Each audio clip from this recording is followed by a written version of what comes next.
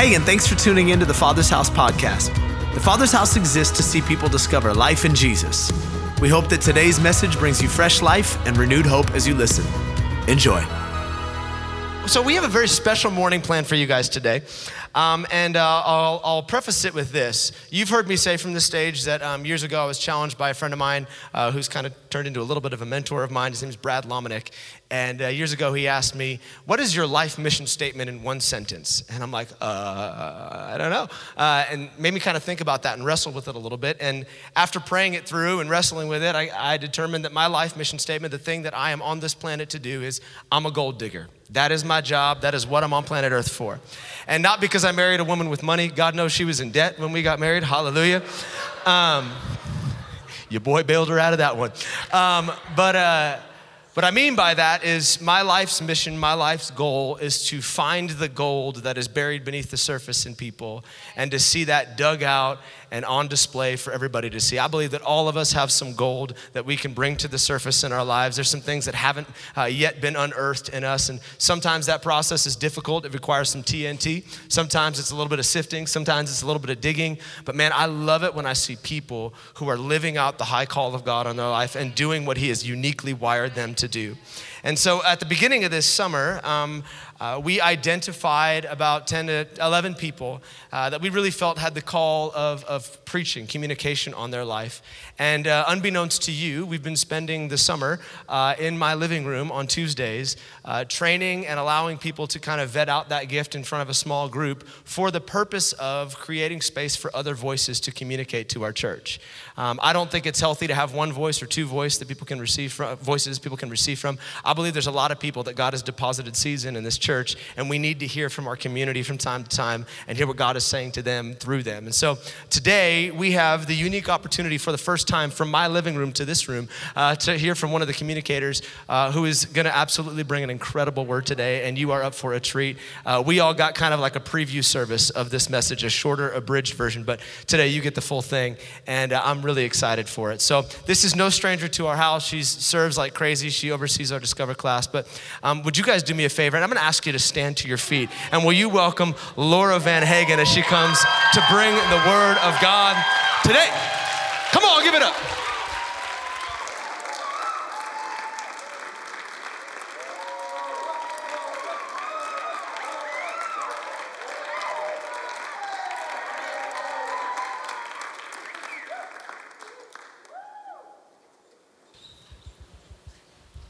It's not good if you can't even get your iPad open.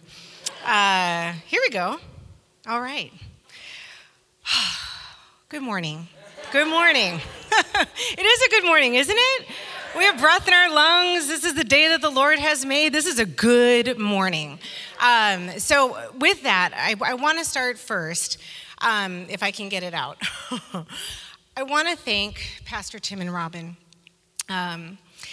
I want to thank you for trusting me with this opportunity. This means more to me than you know. And while I am thankful that ultimately this message will have precious little to do with me, I do know that it is your faith in what God can do with this broken vessel that has me here today. So thank you. Love you. Okay, so church, I'm going to start by apologizing, actually. Not only because I am clearly not Tim or Robin. I don't even know if I have abs anymore, you know.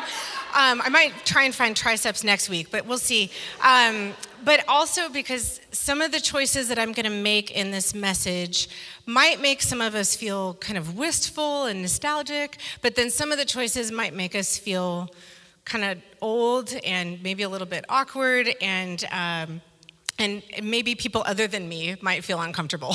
So, because I am going to intentionally take you back to 1991.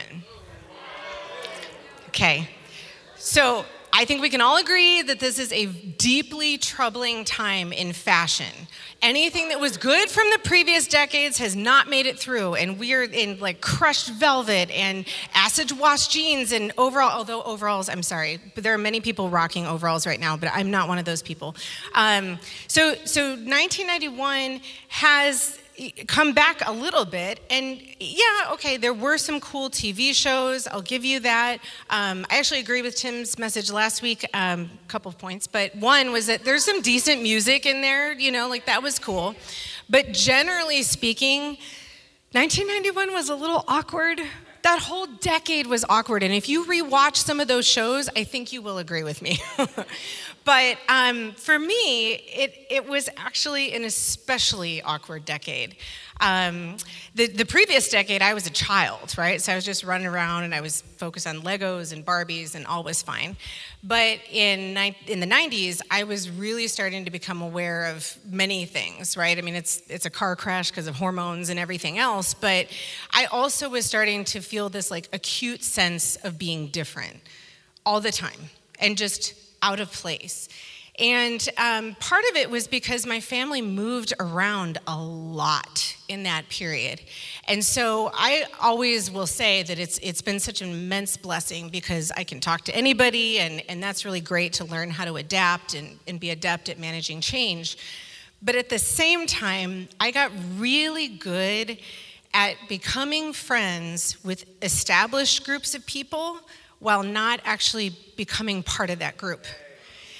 And so, it wasn't really a time of belonging. And let's be honest, like, it was middle school and then high school, heaven help us all. And then at the end of it all, my parents got divorced. So I'm sorry, this is all very awkward. But I have to take us back to 1991. It's important because in just over a month, the world is going to celebrate a very important anniversary. This anniversary is the 30th anniversary of Nirvana's second album, Nevermind. Okay? And for some of you, this is like extra awkward because you weren't even born yet, and you're like, is this a weird history lesson? Like, why are we talking about this? And for some of you, you're like, why are we talking about that? Like, I am holy. I had Michael W. Smith on my Walkman, or if you were like an early adopter, on your Discman, anti-skip, And so it may not seem relevant to you, but it's important because of this anniversary. I'm going to give you the song title from track 3, the theme of one of our church's values, and the title of the message for today. And in fact, actually, in keeping with our kind of low-key musical theme, I'm not going to give it to you. I'm going to let the artist tell you the title of this message.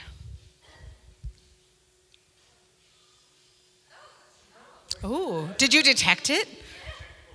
Oh, one moment. I will not sing it. That's not my gifting. That's not my gifting. This is already bad enough. There we go. Okay. Okay, so the title is Come As You Are. Okay. So that was fun. Now that we've immersed ourselves back into 1991, I actually want us to travel even further back in time, if you can imagine, back to the tail end of Jesus' ministry. And this is still a different time in terms of fashion and all of that. But I want us to go...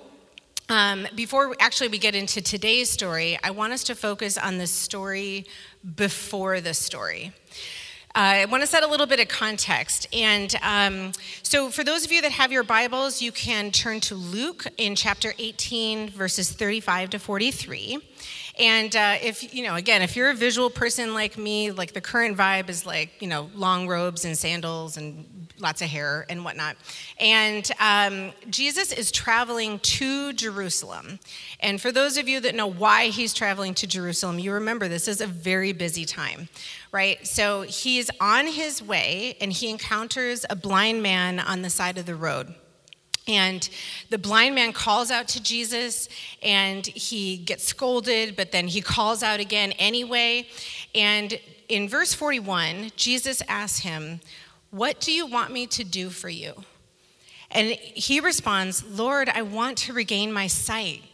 And then in verse 42, Jesus says, "Receive your sight, your faith has made you well."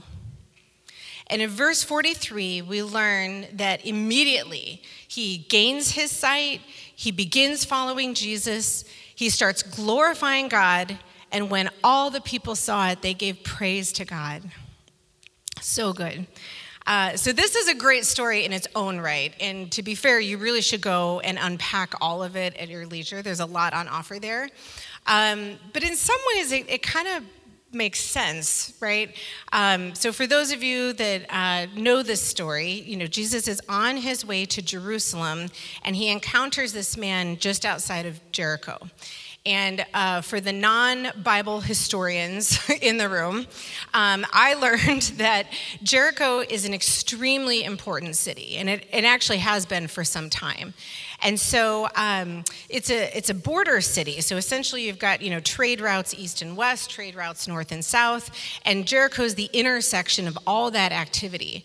So like many major cities, it's the hub of rich and powerful people, and they all congregate there, which is why it makes sense that less fortunate folks would line the streets of the city going in and the exits of the city. Right? So Jericho actually literally means place of fragrance. And it's interesting because, it's like the trading all of these different things. So they have, balsam and honey and roses and all these wonderful, pleasant things. So when I think about Jericho, I sort of think about it like an anthropology store, like when you walk in and you're like, this is so pleasant, right? Or like Tim and Robin's house, kind of like, it's just so nice. And both of those places are places that could receive rich and powerful people, or maybe should, So it's here that Jesus has just finished this miracle, right? And everyone's happy. And it's here where we're going to pick up the story of Zacchaeus. So just a quick check, actually. How many of you are already familiar with the story of Zacchaeus? Okay, so most everyone. Okay. Apparently, there's a song out there about it that a lot of you may have learned as kids, maybe in the 90s. To be honest, I didn't have that background, so I didn't know this story until I read it. I was completely unfamiliar. But then when I did read it, I fell in love because I immediately saw myself in this story. And I think that it's possible and maybe probable that you will see yourself in here too. So again, let's turn in our Bibles to go on this journey together. We're now going to be looking at Luke chapter 19, verses 1 through 10. So he, Jesus, entered Jericho and was passing through. And there was a man called by the name of Zacchaeus. He was the chief tax collector, and he was rich. Zacchaeus was trying to see who Jesus was, and he was unable because of the crowd, for he was small in stature. So he ran on ahead and climbed up into a sycamore tree in order to see him, for he was about to pass through that way. When Jesus came to the place, he looked up and said to him, "Zacchaeus, hurry and come down, for today I must stay at your house." And he hurried and came down and received him gladly. When they saw it, they all began to grumble, saying, "He has gone to be the guest of a man who is a sinner." Zacchaeus stopped and said to the Lord, "Behold, Lord, half of my possessions I will give to the poor. And if I have defrauded anyone of anything, I will give back 4 times as much." And Jesus said to him, "Today salvation has come to this house, because he too is a son of Abraham. For the Son of Man has come to seek and to save that which was lost." Okay, so the main character of this story is Zacchaeus. What do we know about him, right? So actually, pause here. I've struggled a little bit with the pronunciation of Zacchaeus' name, right? I don't know these things. So when I first read it, I was like, Zacchaeus, that sounds right.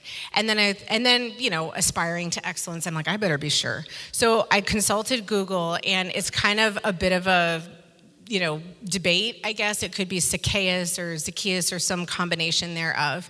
But despite not knowing how to pronounce his name, we do know from the text that he is very successful in a prosperous city, right? He's wealthy. And we know that, he is a tax collector, which means he probably wasn't well liked. So for those of you that don't know, tax collectors were, in this environment, Jewish people that were essentially working for the Roman government and not for their Jewish communities. And though their job was technically to, yes, collect taxes, it was extremely common and almost encouraged, I think, in some ways, for them to collect far more than what was actually appropriate on top of the taxes. And so it's interesting because it says he was the chief tax collector, right? Which kind of makes him like the head of the tax board there. And so, you know, I don't know about you, but when I think about taxes, I do not get excited, right? And if I was thinking about, oh, and somebody's going to come to my home in April and they're going to physically greet me and, you know, whatever, I don't have a lot of positive feelings, right? I don't know if you guys have seen that newer Brian Regan special on Netflix where he's like, I already know I don't like this guy. Like, it's, you know, I'm kind of anticipating that, you know, he's not well liked. And not that he can help it, but he's short, you know, small in stature. So if this pronunciation thing is still bothering you, like it was me a little bit, I offer to you this morning the option of redubbing him just for the purpose of the story. And I'd like to put on offer Zach Galifianakis. Okay, so hear me out. He is 5'7", which is like not short, but not tall for a man, right? Also worth $40 million. So it kind of fits, right? Also alive during 1991. Actually, fun fact, he taught a waltz class after which he shared a Coke with Mary J. Blige in 1991. Do you see how perfect this is? Okay, so anyway, Zach knows that Jesus is coming, right? He's heard all the buzz. In fact, I think most everyone in the town knew that Jesus was coming at this point, right? So Zach's having a hard time seeing everybody, you know, seeing above the crowd. So he runs on ahead and he climbs up into a tree where Jesus goes to where he is and calls him by name. And he asks him to do 3 things in verse 5. Hurry, come down, and let me in. And then in verse 6 from the text we read, so Zach thought about it for a long time. He journaled about it. He talked about it with his other tax collecting friends. He went back to the crowd and checked in on what they thought. And then he realized that if Jesus is coming over, he better clean up his place. So he went and bought throw pillows and got new light fixtures. And no, that is not what the text says. The text says that he did exactly what Jesus asked him to do. He hurried, he came down from a relatively safe place of viewing, right? I mean, it's kind of, you're out on a limb, okay? But relatively safe place of viewing to receive him into his current place gladly. And then what happened? So the crowd, which by the way is the same crowd that was super happy about the previous miracle, starts to get a little fussy. And they start to grumble and criticize and ask what he's doing. And we know the crowd, right? The onlookers, there always is one. And they're kind of a fickle thing, right? Then and now. And I was thinking about it, I was like, well, why did they turn? It's so quick, right? I think it's clear that the crowd was okay with one kind of blindness, but clearly not happy about Jesus associating with someone like Zacchaeus. So in verse 8, we get to witness Zach's transformation where he makes this radical decision to give away an immense amount of his possessions and wealth, and to which Jesus replies, right, today salvation has come to this house because he too is a son of Abraham, for the Son of Man has come to seek and to save that which was lost. Okay, so let me stop here. We know the characters, we know the plot, and I've already said that I can absolutely see myself in this story. So my question to you is, can you see yourself in this story? And before you get excited about choosing, just want to let you know I'm not going to let you be Jesus, because only Jesus is Jesus and only he can do what he can do, okay? But I will give you 3 other options, okay? Option 1 is the crowd. And I'm sorry to say, I have been the crowd. And this is actually dangerous for 2 different reasons. Because we miss opportunities in very distinct ways. So the first dangerous way of being in the crowd is when you're actually overly focused on your friends.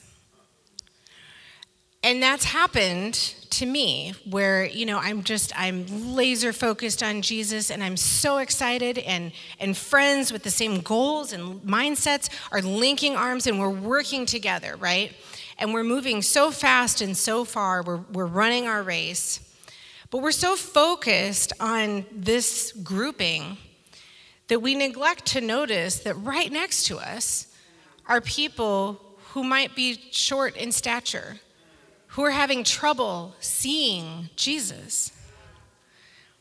And so I've needed to be reminded sometimes that our church is here, that we are here, we should be here, to make sure that we can move aside and help those that are running after Jesus or climbing trees to try to see Jesus, or frankly, the folks that don't have the strength to do that yet. So the other dangerous way to be in the crowd is when you're overly focused on your foes. And I'm so sorry to say that I have been here too, more than I'd like to admit. And what this looks like, right, is you're that crowd member that's completely fine with one kind of healing blessing for a certain group of people or an individual. But then when it comes to someone who has taxed you or overtaxed you personally, I have struggled when that person then receives blessing or favor. And it's so dangerous because it starts out as kind of just like a little hitch and right? But then we become desensitized to our own need for grace, right? And we start to realize that, it's kind of more about our experience and our feelings, and we build up this whole narrative, and it's not about the truth of God anymore. And that can lead to self-righteousness and judgment and harboring unforgiveness and resentment, so I've heard.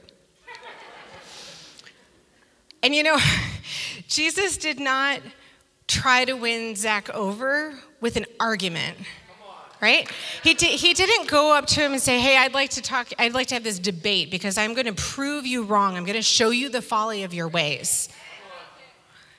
So at times, I've needed to be reminded that we have all fallen, that we continue to struggle with one kind of blindness or another, and that sometimes we need to be reminded when we were still foes and how Jesus responded to us. Okay, so option 1, not great. Option 2 is the tree. And I know that is weird, okay, so go with me on this.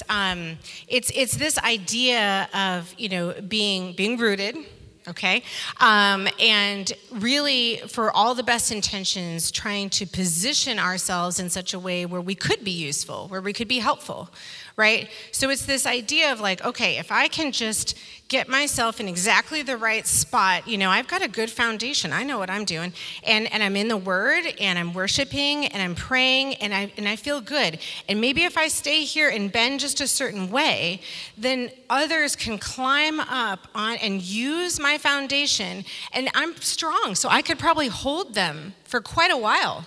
I got a low center of gravity,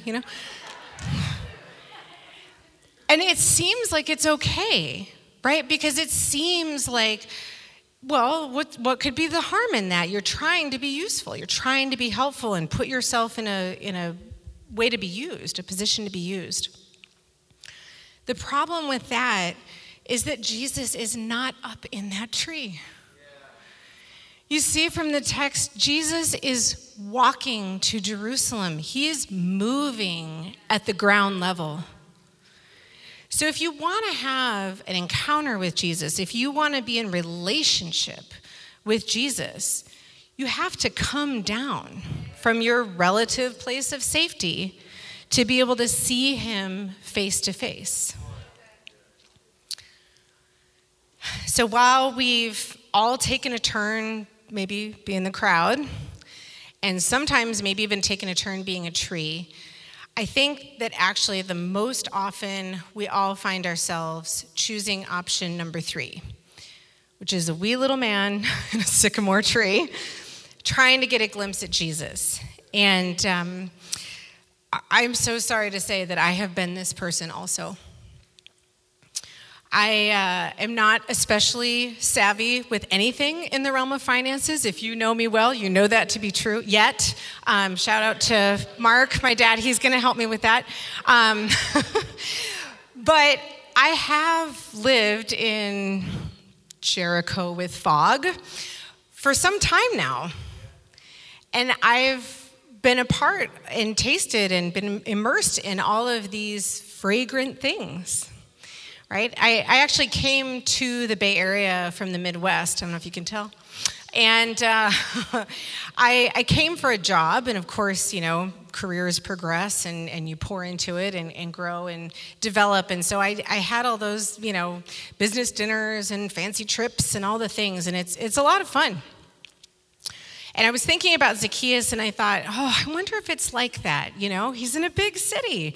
It's, you know, hundreds and hundreds of years ago, but essentially he's just trying to get what he can get, do what he does in a great city. And so I was thinking, I bet he knows what it's like to be extremely well-fed, but so hungry. You know what I'm talking about? Where you're drowning, but you're so thirsty. And I think about how easy it is to get swept up in that environment, just trying for more. And it's easy to make mistakes. And I've made mistakes, and I've been rejected for those mistakes. And at times I felt like I was probably not worth associating with. And people might have agreed with me. You know, a few years ago, Brene Brown made a statement on Super Soul Sunday, which I know you guys all watch recorded because you're here on Sundays. But she was talking with Oprah about what I think is the cultural truth of what Zacchaeus might have been feeling like. She was talking about the ego as the enemy of belonging. And she said, to me, the ego is the hustler. The ego says to me, you have no inherent worth. You got to hustle for it, baby. She said that we live in a scarcity culture, right? How fast are you going to run? How high are you going to jump? It's never enough. You're never good enough, thin enough, rich enough, safe enough, certain enough. We're all afraid. And it's like we live in this constant collective post-traumatic stress response. Like we have this thin film of terror wrapped around us. I'm not talking about a mask. And I can't speak for you, but I can say for me, I get that. I've been there. I've been the crowd, I've been the tree, and I've been Zacchaeus. And I'm guessing that, you know, as I suggested a moment ago, you may have been there too. But whether we've been there or we are there, I think we can all agree that we don't want to stay there. So I want to remind you of our church's first value. Here at the Father's House, we have 8 values, and this is how the first of these values reads. Belong first. We are an inclusive, come-as-you-are culture that operates under this conviction. You belong before you believe what we believe or behave how we behave. And there is a reason why this value comes first. The definition of inclusive is aiming to provide equal access to opportunities and resources for people who might otherwise be excluded or marginalized, right? So said another way, promoting affiliation, acceptance, association, attachment, connection, integration, fellowship. Fellowship. Do you know why our value reads that way? Because Jesus is that way. That's what he wants. He wants relationship and fellowship. You know, Jesus wants to be with us in our homes just as we are, experiencing life together. And he did not say to Zach, it's a pleasure to meet you. I'd strongly prefer it if you could show me some success in these areas and maybe do some sheep herding or tent making or something for a few months. And then after that, I'll consider being friends with you. Jesus wants to be in relationship with you right now because you already belong. And I also know what it's like to not believe that at all. So I actually want to prove to you that you belong because he created you. Not only did he create you, but he created you in his image. Genesis 5:1 says he made them in the likeness of God. Psalm 103 says, know that the Lord himself is God, and it is he who has made us, and not we ourselves. We are his people and the sheep of his pasture. We know the sound of his voice. John 10:27. And not only did he make you, but he delights in you. He wants to be with you. Zephaniah 3:17 says, he will take great delight in you. In his love, he will no longer rebuke you, but will rejoice over you with singing as you are.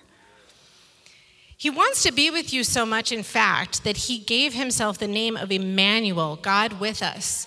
He came down from heaven, a perfect place, to this broken place, just to be with us.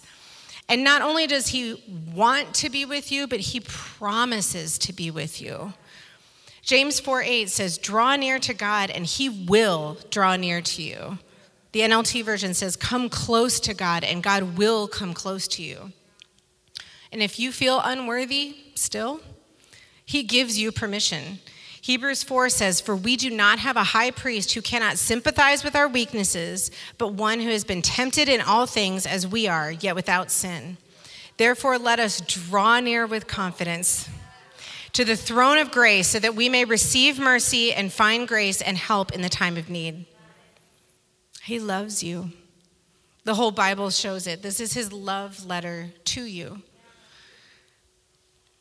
So to paraphrase Ephesians, I have been praying all week that as we become more and more rooted and firmly established in his love, that we will better be able to grasp how wide and long and high and deep is the love of Christ.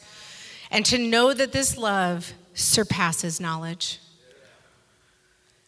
He wants to be with you and he wants to come to your home and sit at your table so much.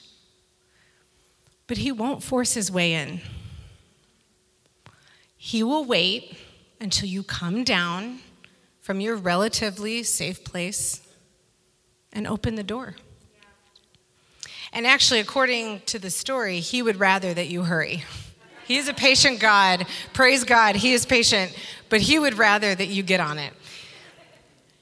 And so I remind you that in Revelation 3:20, it says, behold, I stand at the door and knock. If anyone hears my voice and opens the door, I will come to him and eat with him and him with me. Church, I believe that today he is knocking.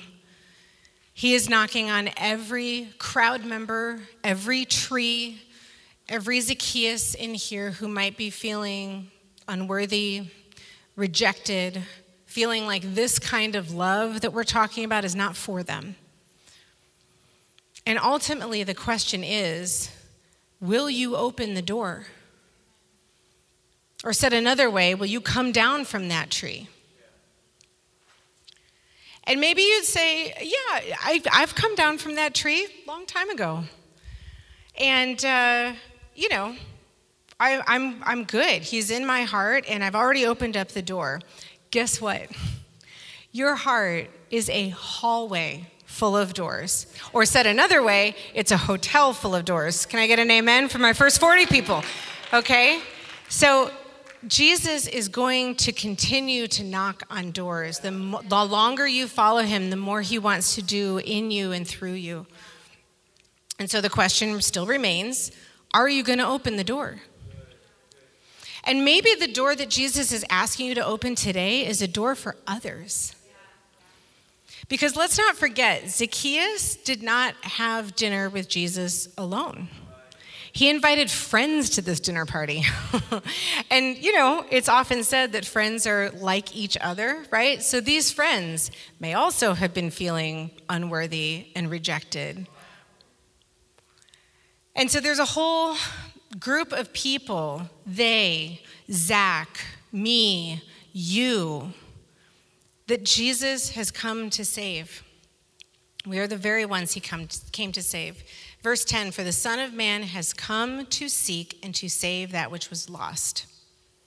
Not after you become something else, but as you are. So as the song beckons, come as you are, don't wait, because you already belong. So I want to invite the band to come as we conclude. But as we do, I want to pray for two groups of people. So people in group number 1, you've opened your heart to Jesus. You've already opened that heart. But you might say, I feel the Holy Spirit knocking on one or more doors in my heart. And some of these doors may have been doors that I've been unwilling to open. And maybe it's about inclusivity or another door, but I would like to pray with you today. And I really wanted to get this right. I don't know if they'll ever let me back up here again. So I wrote out this prayer, and if this is you, I'd ask that you please join me. Father, this morning, I thank you for this moment, for the opportunity for everyone listening to this today to meet with you in a new way. I thank you for your patience and for your perfect plan.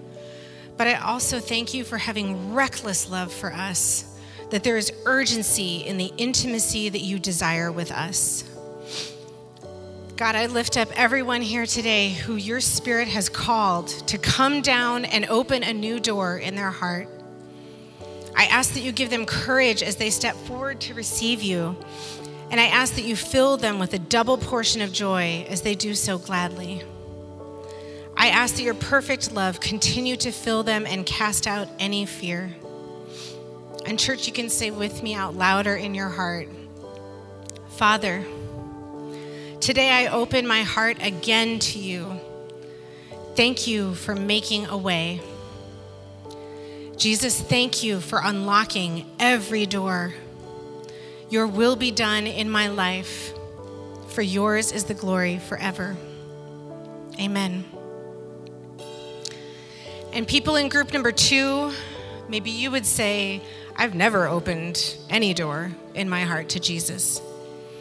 And if that's you today, Pastor Robin is here and will lead you in prayer and tell you how you can take your next steps. Thank you, Laura. Yeah, let's keep our heads bowed. And if that's you today, say, I'm far from God and I don't want to be any longer. I want to make a decision to follow after him today. It's not in the eloquence of your prayer, it's in the posture of your heart. And I want to give you the opportunity today to invite him in, to allow him to be Lord of your life. If that's you today, you're far from God and you want to invite him in, would you be so bold and just lift your hands so I know who I'm praying with today? Come on. If that's you today, I see it right there. Amen. Right over there. Just let's pray this out today. If you're making that decision, say, Jesus, I choose to follow after you, to walk in your ways and be your disciple. I was following my own path. I had my own ideas, or I was hanging out in that tree, and today I come down. I invite you to come and take over my life, and I choose to follow you. Not for a moment, not for a day, but for all of my life. And I thank you, Jesus. as you are Lord of my life, and I give you my life over to you, that I get to not only walk with you on this earth, but I get to spend an eternity with you. Thank you, Father, for the promise of salvation. I receive it today in Jesus' mighty name. Amen. Amen. Can we give it up for those who made that decision today? Woo. Hey, if that was you, as a church, we don't want you to simply pray a prayer, but we want to help you take your next steps. We want to help you start this journey strong. We've got a couple ways that we do that around here. We've got something that Laura mentioned, our First 40 class, that this amazing couple down here leads, Carol and Tim, and we love to help you. We kind of want to be that personal coach that walks alongside you, teaches you where to start reading in the Bible, and those really simple steps to build a strong foundation. Also, in addition to that, we're going to tell you about baptism, which is your next step. The Bible says to repent and be baptized, and we want to tell you more about that. So if you made that decision today, don't be shy. Come down front. We're a friendly crew. This is an amazing couple who would love to pray with you, but also help you start that journey strong. You can grab this card, or they've got it down here. Come and pray with us today. Or as Tim says every week, if they look scary, you can go out to our Connect area and we can help you start that journey strong out there. We love you. Thank you for coming. I'm going to invite you to stand to your feet. And can we just all collectively say, thank you, Laura, for that word today. Thank you for listening to Jesus and walking with him and letting him speak to your heart first and then bringing that here. We received that by faith today. So we love you. Hey, if you need prayer for anything, I want to invite all of our leaders to come down front. We would love to pray with you today. And if not, I will see you on the porch for some coffee and donuts. We love you guys. Hey, thanks for taking the time to listen to the Father's House podcast. We hope it helped you wherever you're at in your journey. And listen, we want to pray with you if you're going through something right now that's difficult. You can go to our website, tfh.church, and click on the prayer and praise link and tell us how to join you in prayer. Until next time, be blessed.